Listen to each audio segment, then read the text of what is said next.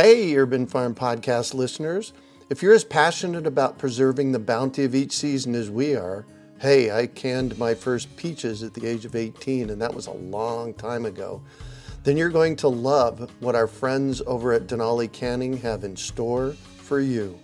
They're on a mission to spread the love and knowledge of food preservation, and they're inviting you to join the journey for free. Right now, Denali Canning is offering free canning lids to anyone who wants to dive deeper into the world of food preservation. Yes, you heard that right, absolutely free. It's the perfect opportunity for both seasoned canners and those curious about starting.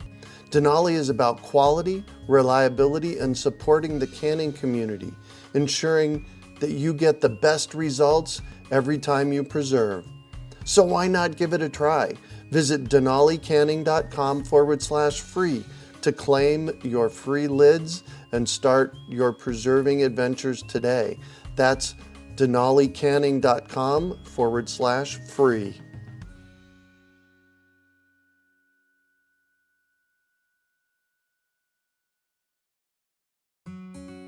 Greg Peterson here, and I want to thank you for listening to the Urban Farm Podcast. We wouldn't be able to keep doing these great shows without you. So as a token of my appreciation, I'd like to offer you access to a list of our top 10 episodes I personally find most inspiring. If you enjoy the Urban Farm Podcast but don't have time to listen to every one, then you will love this list. Although all our guests have great information to offer, if you are short on time, these 10 are must-listens. To get access to the top 10 most inspiring podcast episodes, text FARMER to 44222. That's FARMER to 44222. And enjoy listening. You're listening to the Urban Farm Podcast, your partner in the Grow Your Own Food revolution. Whether you've just been introduced to urban farming or you're a lifelong advocate, we're sure you'll leave feeling more informed, equipped, and empowered to dig deeper into the soil of your local food economy. With you every step of the way, here's your host, Greg Peterson.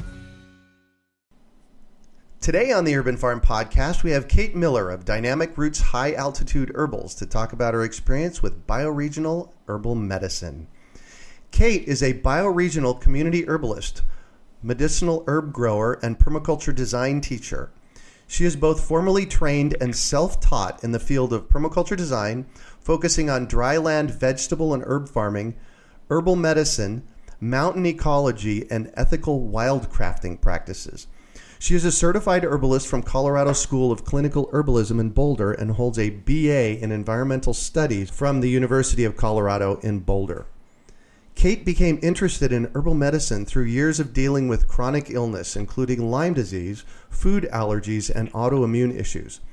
Together with her partners Don Vrabel and Stephanie Sison, she runs the Bioregional and biodynamic focused herbal company, Dynamic Roots High Altitude Herbals. Based in Carbondale and Nederland, Colorado, Dynamic Roots cultivates vibrant herbal remedies that support the body's seasonal rhythms. Welcome to the show today, Kate. Hey, Greg. Thanks for having me. Absolutely. So, hey, I shared a bit about you. Can you fill in the blanks for us and share more about the path you took to get where you're at now? Sure. Yeah, there's a lot there. So I was raised primarily in rural Idaho, somewhat in Sun Valley, which is a little ski town, beautiful place. And I was lucky enough to be raised by really eco-conscious parents who were super passionate about ecological education and literacy and activism, and were really active in the community there. And I basically was just informed by my childhood and, getting home from school, throwing down my backpack, running outside, building forts in the woods, skipping rocks up the river, eating all the snap peas and strawberries out of the garden before my mom could harvest them.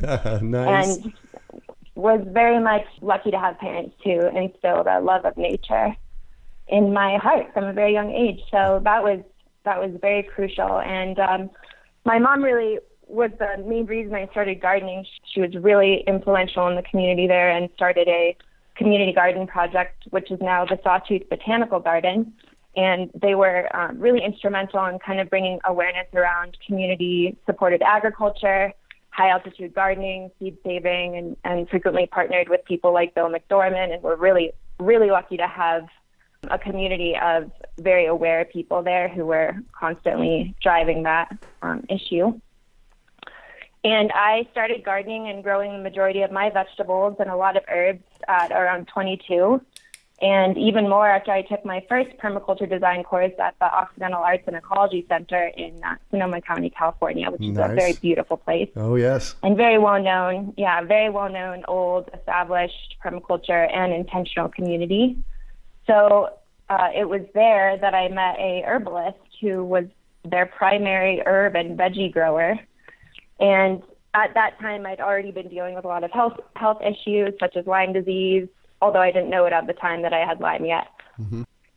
And basically was just struggling. And even through my first PDC, I had to take breaks during that intensive 2-week PDC and just kind of go out into their garden and kind of like ask myself, again, what am I doing here? And the answer kind of just kept coming to me, and through asking questions with this herbalist and gardener there, I left feeling very much like I'd found my calling in a big, big way, which was an incredible feeling at 22, fresh out of college. Nice. Feeling very much like, I'd been doing all this environmental work. I'd already, even at that young age, was kind of on the edge of burnout, Yeah. Having studied environmental policy, I was depressed. I left college really depressed and was sort of like, now what do I do?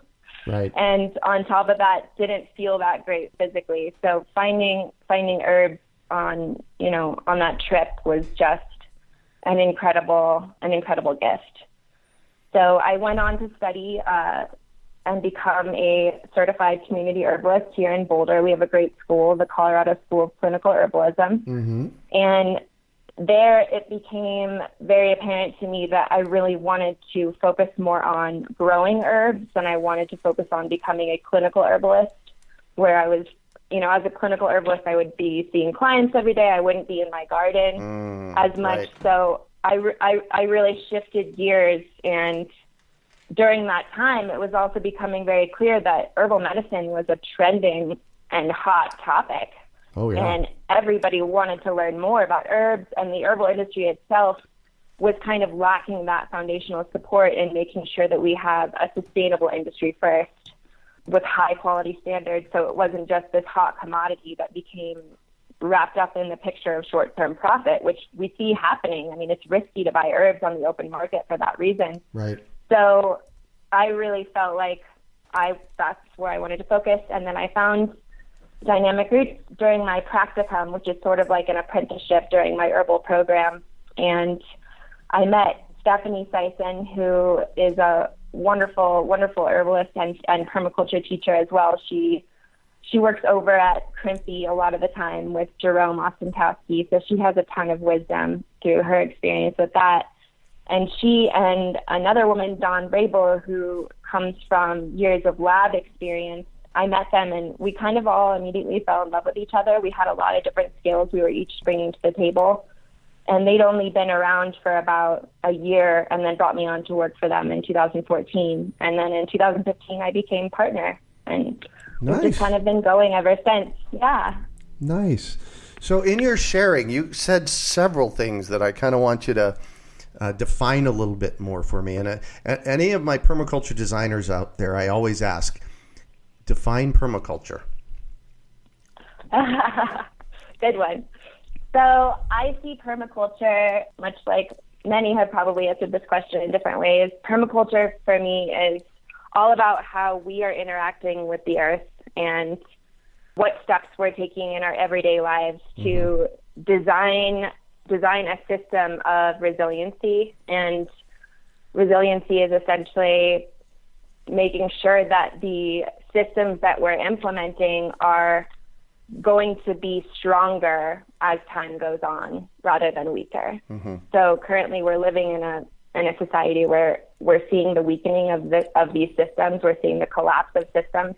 In a resilient system, we're seeing that they become stronger and they become more capable of lending to life and healthy life, all life, human, animal, plant, etc. So Beautiful. That's what permaculture is to me. Nice. In your bio, you use the word wildcrafting.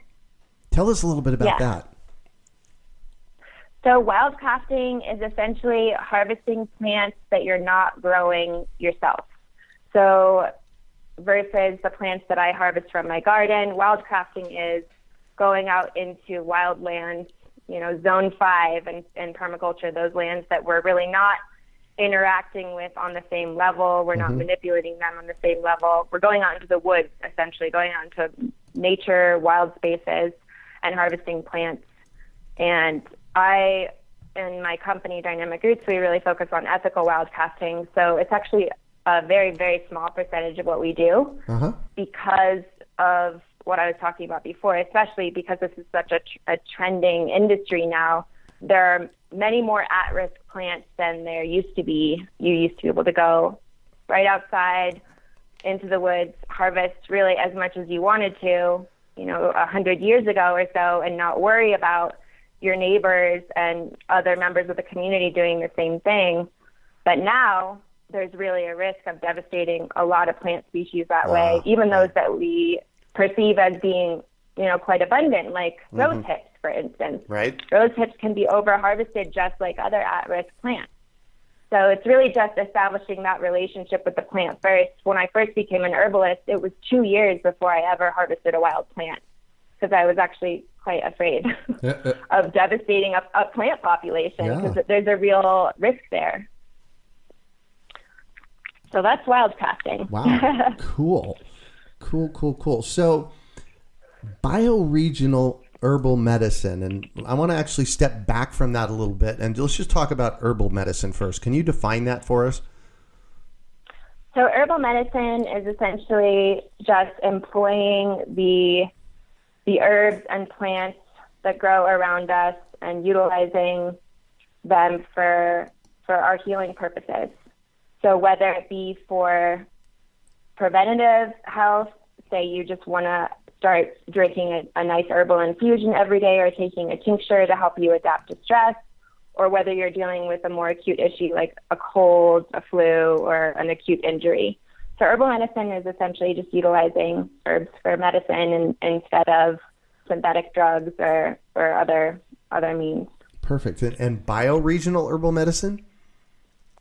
So bioregionalism basically means just tapping into the resources of our geographic region before extending beyond those boundaries. So bioregional herbalism is inherently about utilizing whatever mix of native medicinals you have growing in the wild around you, proven exotics, and often quote-unquote invasive plants that are growing both in the wild and often in our garden.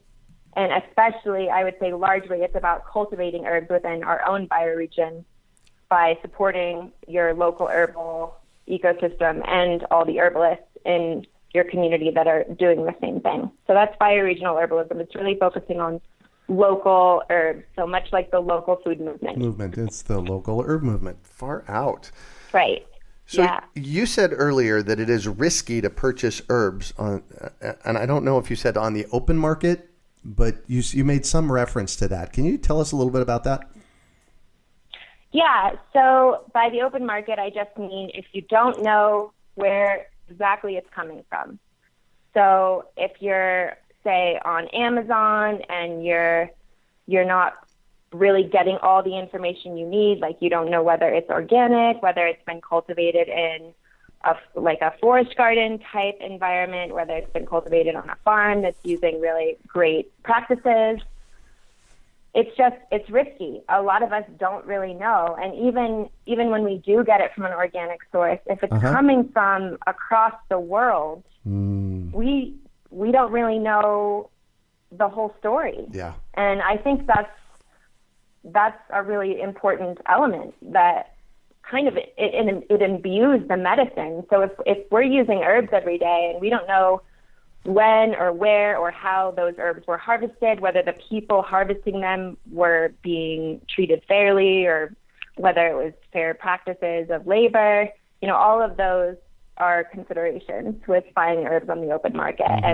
And more, even of the larger herbal producers, like even Mountain Rose and Pacific Botanicals, they're getting used to consumers starting to ask those questions because they themselves, they know if it's not sustainably grown, if it's not organically grown, if it's not grown by happy people, it's not going to be quality medicine. Yeah.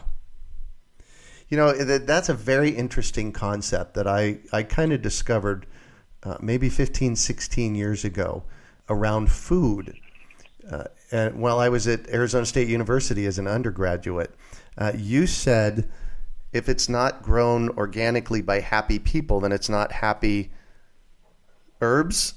Did I kind of quote that right? Okay. So I actually, I remember this time I was at Arizona State University. I was undergraduate, and this was in probably 2001, 2002, and I went into one of the on-campus restaurants, and I watched as they prepared my food. And what I really saw was them slopping food on a plate. And it really occurred to me back then that it's like, hold on. There's a certain ethic in which we prepare all this stuff that makes it more special. And I think that's what you're speaking to, right? Yeah, it's why I don't make medicine, especially medicine that I'll be selling through the company. I don't make medicine when I'm in a bad mood because all of that energy is going right into the medicine. Right. Even if it's, for a friend, that's not energy that I want to hand over to another person, regardless of whether that's something you believe on the energetic level. I think the sentiment is clear that if it's not produced in an environment of vitality and vibrancy and love, it's probably not going to give you any of those things when you put it in your body. Got it. Wow.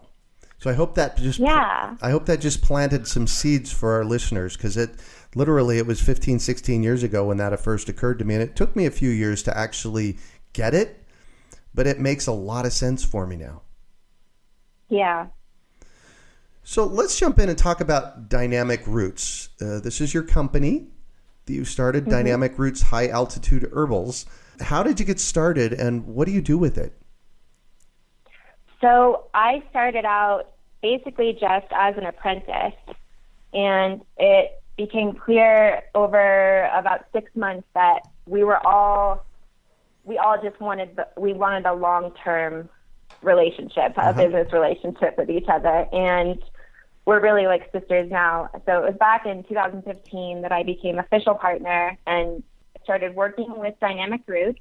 We had around 10 to 15 products, and we've quickly jumped in the last couple or 2 seasons to having over 40 seasonal and signature products that we produce and sell here in Colorado.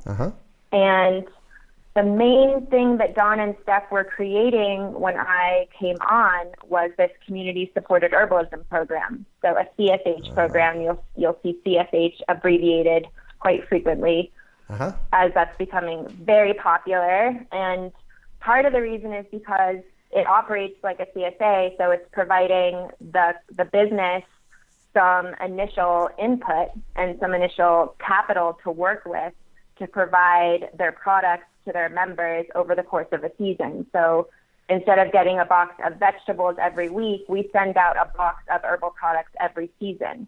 So all the seasonally appropriate remedies that you or your family would need, say before the cold and flu season comes around. So you get your elderberry syrup, you get all of these great remedies that are specific to that season.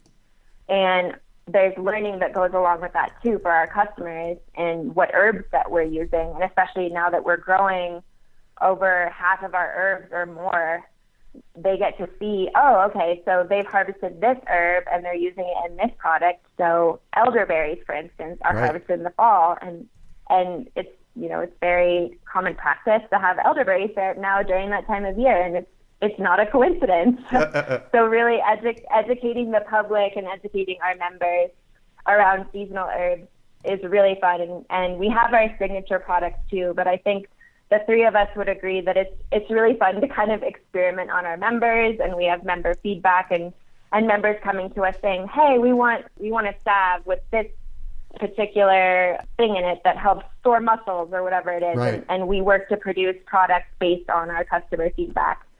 So we sell online and in about half a dozen stores and boutiques around Colorado right now. Mm-hmm. And we're just constantly learning more and more and refining our products. And this season will be big for us since we are going into our second season of having a 2-acre biodynamic herb farm over on the western slope of Colorado. So Carbondale, Colorado is close to Aspen. It's in that Roaring Fork Valley.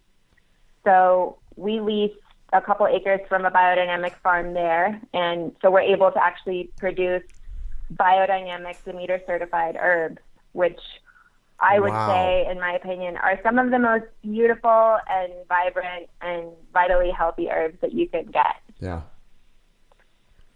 Wow. So that's really fun. And so we expect to be growing more and more of our herbs, and we're working with other farmers all over Colorado. And young and old farmers, I think, are starting to find that this is just a really, in terms of profit and profitability for the farm and yield for the farm, it's a really smart direction to move in. Even if you are growing other crops in rotation, growing herbs is just a great thing to do for all farmers.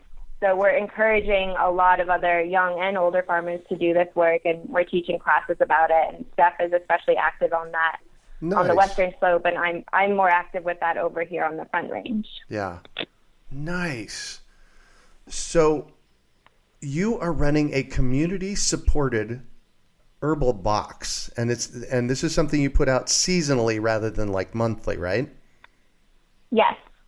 And as somebody that lives in Phoenix, Arizona, is this something I can get from you in Phoenix, Arizona?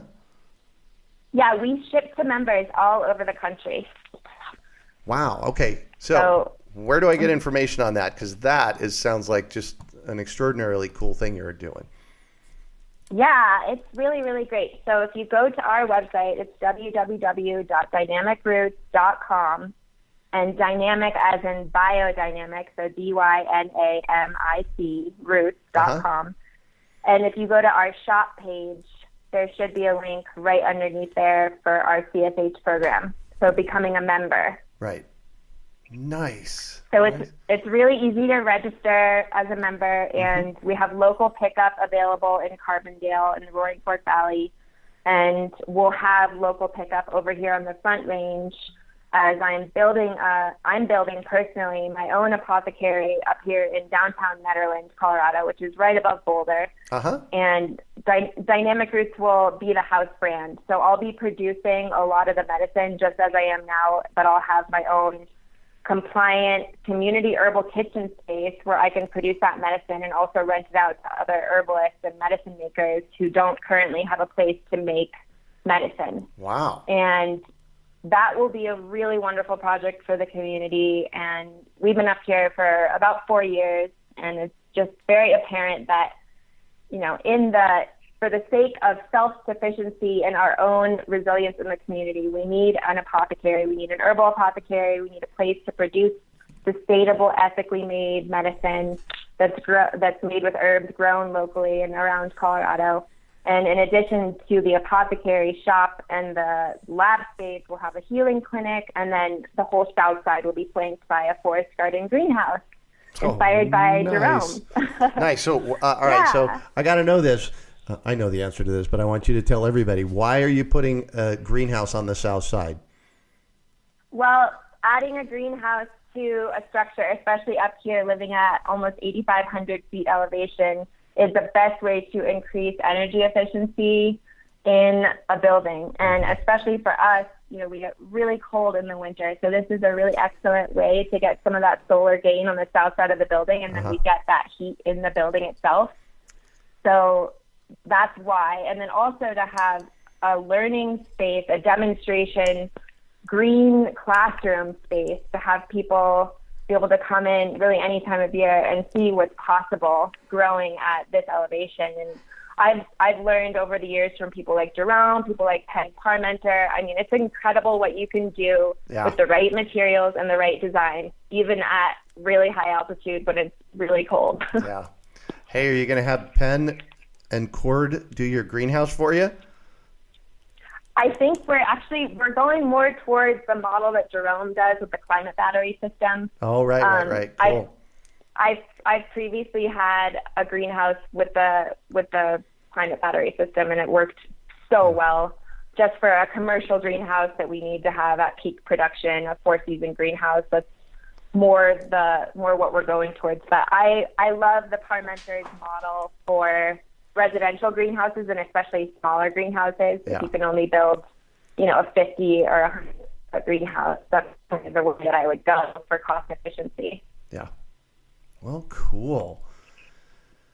So, what can consumers do to make sure that they're supporting best practices for the earth? So, number one would be to support your local herb farmers and your local herb companies by especially supporting the organic farmers.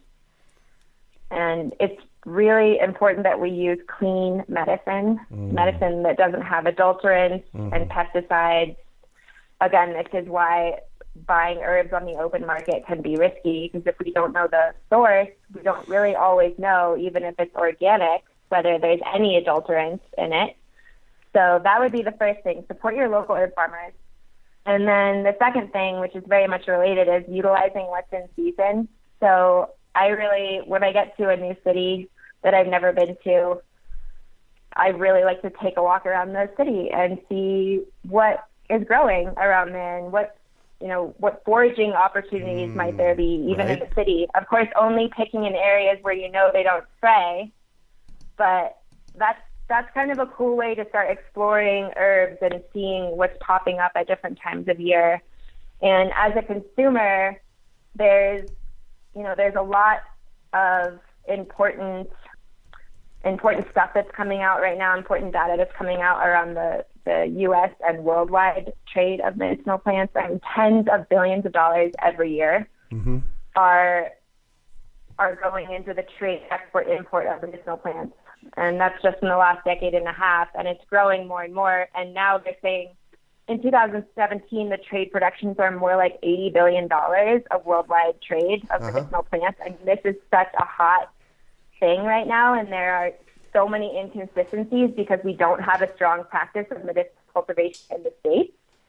So keeping up with that, how do we keep up with that growing demand? So one thing that you can do as a consumer is, it's not really as a consumptive practice, but start growing your own herbs. All right. And, I have to start with that because it's really like kind of the driving force for everything that we do, even with Dynamic Roots. We're constantly educating people around how to grow herbs and why you shouldn't pull that weed and you should utilize it as medicine. Right. So we're not growing enough herbs in the U.S. right now to meet the demand, and it's more than 25% of the U.S. population is using herbal medicine now, and it's growing more and more. Wow. And probably likely less than 5% of the population is growing herbs at all. Maybe just a few culinary herbs here and there, but not enough people are growing herbs. Wow. So, this makes it a really trending industry then, because you said 25% of the U.S. population is using herbal medicine? Yes, and that statistic comes from the Zach Woods Herb Farm book, The Organic Medicinal Herb Farmer, which is one of my favorite resources for learning about growing herbs. And even if you're just, mildly interested and you're not trying to grow at a market scale, it's full of useful information. And the Zach Woods Herb Farm is a really wonderful model for what can be done even on a relatively small farm. Right. And they're in Vermont. So obviously they're working with a different climate, different microclimate than we are here in Colorado, but there's a lot that we can learn with farmers who are growing more intensively and utilizing practices that are building incredibly healthy soil. So you really end up not having to work as hard as you think, even growing at that commercial level. So that's a great book I would utilize. Name that book again. I do utilize The Organic Medicinal Herb Farmer, and that's by Jeff and Melanie Carpenter. Perfect. So, given you touched on it, the best herbs to grow for a new herb gardener?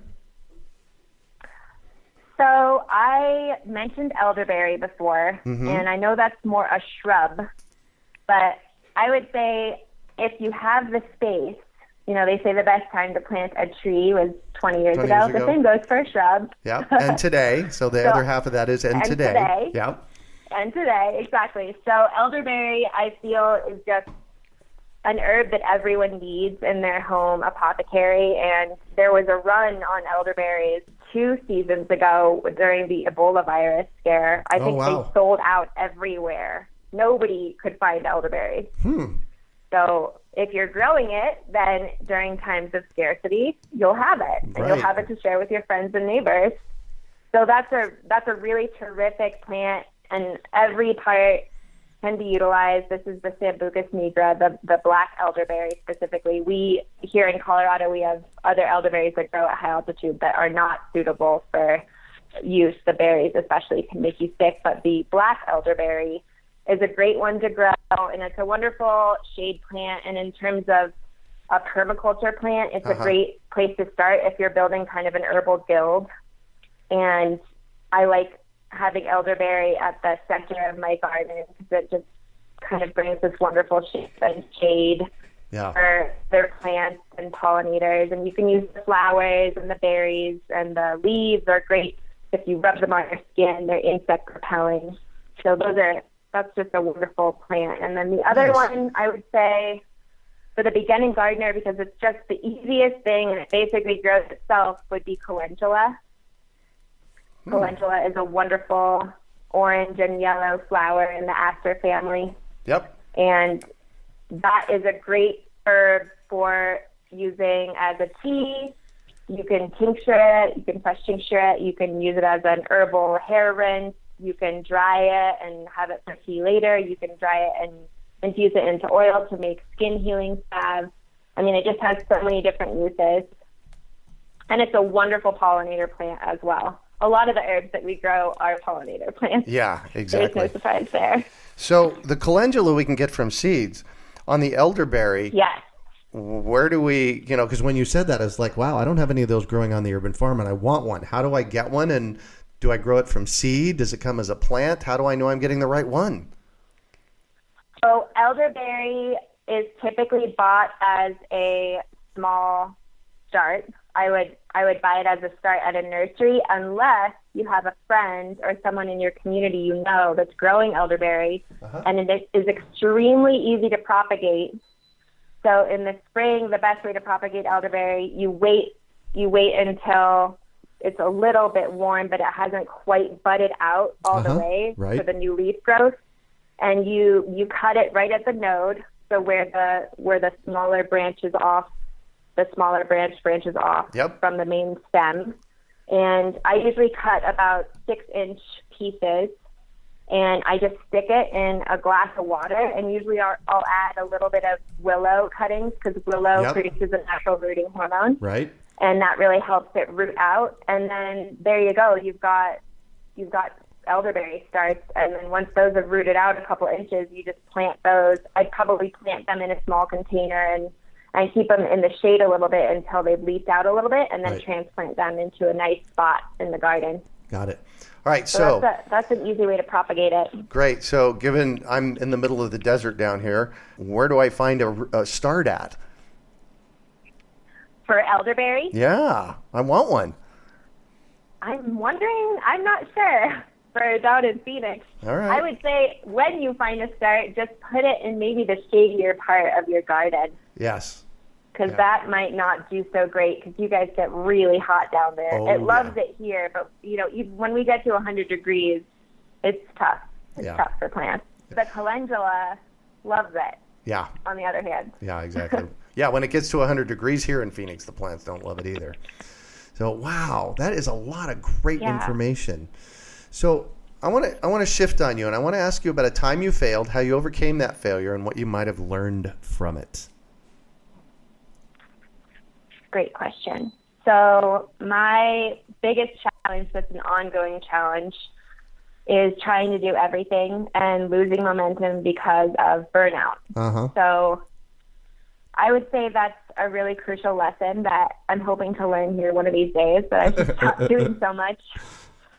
But especially as a healer, I mean, you can't pour from an empty cup. And I'm really learning that I have to learn boundaries, learn how to ask for help. Yeah. And it brings me constantly back to my favorite permaculture principle, which is integration of elements in a system. So if I'm an element in the system, how is what I'm doing in my own work integrating well with what others in my community are doing? Right. So how can I utilize what others are doing to help me when I'm, lower energy and losing momentum, and how can we support each other so one person doesn't burn out? Because this is happening to a lot of people right now. There's a lot of stuff going on in all of our communities. Right. In the political situation, people are getting burned out, and it's because we're trying to all do too much. Mm-hmm. So that's been a really big lesson for me. And I can't garden, I can't make this, and I can't teach. You can't do that when you're tired and burned out. Right. So I'm learning to not let myself get to that point. Nice. So what do you consider your biggest success? So my biggest success, I would say, just starting to grow the herbs and growing herbs as well as food and gaining traction as a small business owner. But more than that, I would say it comes from teaching other people how to grow medicine to heal themselves. I mean, that's the greatest reward, is when one of my students comes up to me and tells me about the herb that they grew, and then they made a tea, and then they gave it to their family, or they feel better because of a certain thing that they learned about. And that's really inspiring to hear all the time. Nice. So what drives you? So what drives me? I am driven by the fact that the earth and all of us, all of the earth's creatures, we need a lot of healing right now. And getting to know healing plants, especially the healing plants in our home environments, in our native ecosystems, it gives us a personal sense of agency and really empowers us to regain our health without relying on an outside system, which is how our medical system was created. Yeah. So herbalism is truly preventative healthcare. It's much better at dealing with the ongoing chronic issues, I would say, than our current medical system. Our current medical system is great when it comes to high-stakes health issues like early detection and dealing with traumatic injuries. Like if I cut my finger off with my hori knife in the garden, I have to go to the hospital. I can't just fix that with a yarrow compress. Yeah. So we have a medical system that on the whole still seems very resistant to seeing medicinal plants and healthy food as the first point of intervention. Right. So that's really what's driving me, is bringing that as the first step. Yeah. And that we need to look around and see that this is how the rest of the world operates. And it's about time that we all, especially our country, catches up there. Yeah. So I'm all about education, and I have to know, is there a book that has been influential for you in this process in your life? So it's hard to choose just one. I already mentioned The Organic Medicinal Herb Farmer by Jeff and Melanie Carpenter. Yep. That's a really fantastic resource. And then I mentioned we grow biodynamically with Dynamic Roots, my company. And I would say for the beginning person, even if you're not familiar with biodynamic gardening by Monty Walden, that's the name of the book, is one of the best resources for learning both about gardening, just basic organic gardening methods, biodynamic methods, and herbs. It's like got all three things in one book. Oh, so nice. That's a really great resource. And I'm always constantly going back to Rodale's Ultimate Encyclopedia, to organic gardening. That's a great resource. Yeah, exactly.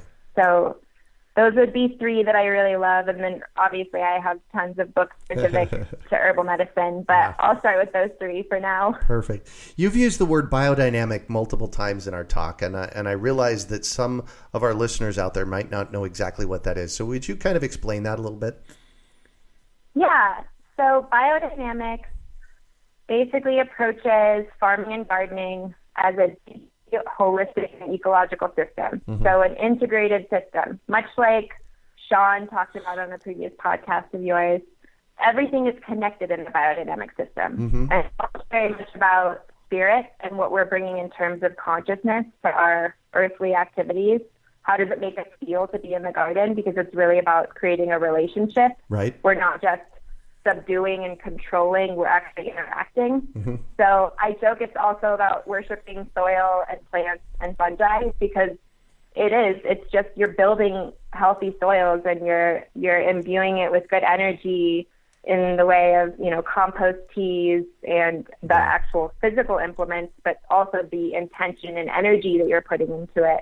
So it's also very much related to the movement and cycling of planetary bodies, especially the moon. Oh, right. So it really delves back into a lot of pagan and earth-based wisdom, but it's very also much related to what's going on in this day and age as well. So it's beautiful. I've been doing permaculture for decades now, studying permaculture for decades and implementing it. And I haven't done a lot with biodynamic farming and planting by the moon. And I recently have one of my friends here in Phoenix is going to come and harvest some things to propagate here at the Urban Farm. And he's specifically doing it on February 10th. Because that's the full moon. That's the full moon, exactly. I'm impressed that you knew that was the full moon. How cool is that? But he said apparently for harvesting grapevines and propagating them, full moon's the best time. So there's more water moving through the plants during that time. Oh, of course. So that makes perfect sense. Yeah, much like the tides. I mean, our bodies have tidal forces because of the moon. Mm-hmm. Plants have tidal forces, the soils. So it doesn't have to be necessarily getting into all like the spiritual aspect or what could be considered more new age. It's actually very real physical stuff that's going on inside of our bodies, inside of the plants relating to these planetary bodies. Wow. Yeah. Wow. How cool is that? Thanks for that. Yeah. So what one final piece of advice might you have for our listeners? I would just go back to saying, start by getting to know one plant and just start there. And I think that will empower you as it empowered me to continue forward. My first plant was oregano, and I just sat with oregano in the garden.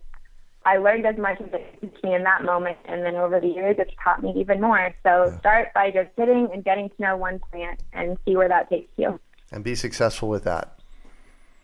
Yep. Yeah, because it's what I've noticed about that is often as human beings, we take on way too much, and then we get overwhelmed, and then we get discouraged, and then we're setting ourselves up for failure. But if we pick one, like oregano, be successful with that, then we're motivated to try another and be successful with that. So yeah. Beautiful. Well, thank you so much for joining us on the show and sharing your experience with us today, Kate. It has been a treat getting to chat with you. Thank you very much. It's been really great to be here. I've learned so much from your podcast too, so it just feels like such a privilege. Well, thanks. Then we're both doing great work in the world. Yeah.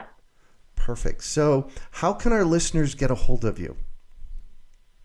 So you can find me at either of my websites. So the first would be dynamicroots.com, and you can reach me at kate@dynamicroots.com.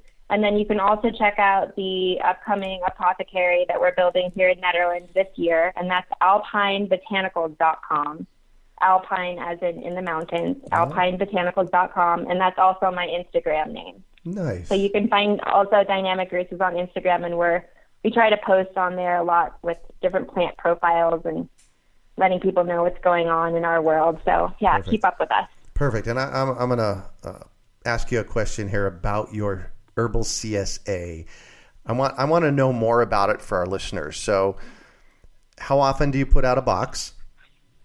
So we ship out 4 boxes 4 times a year. So 1 box per season, spring, summer, winter, fall. And they typically include between 5 and 6 herbal remedies that are what you need for that season. Nice. And give me a ballpark on what that would cost somebody to get it shipped to them.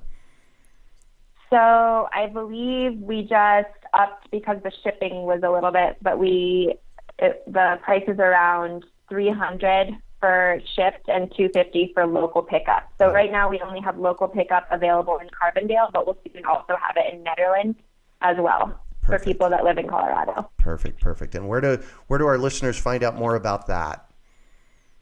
So if you visit dynamicroots.com and you go to our shop page, you'll see Become a Member, and you can learn all about our community-supported herbalism program right on that page. Perfect. Thank you. You can also find show notes from today's podcast at urbanfarm.org/dynamic-roots. Well, that's it for today. Thanks for joining us on the Urban Farm Podcast.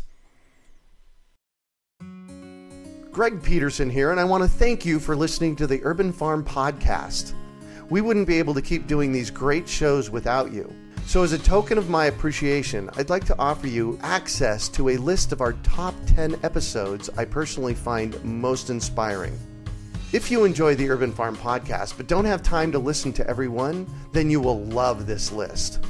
Although all our guests have great information to offer, if you are short on time, these 10 are must-listens. To get access to the top 10 most inspiring podcast episodes, text FARMER to 44222. That's FARMER to 44222. And enjoy listening. We hope you enjoyed today's episode of the Urban Farm Podcast. Remember to listen 3 days a week for tips, advice, and resources to help you on your journey with urban farming. You can find us on the web at urbanfarm.org or send us an email to podcast@urbanfarm.org. In the words of Vincent van Gogh, great things are done by a series of small things brought together.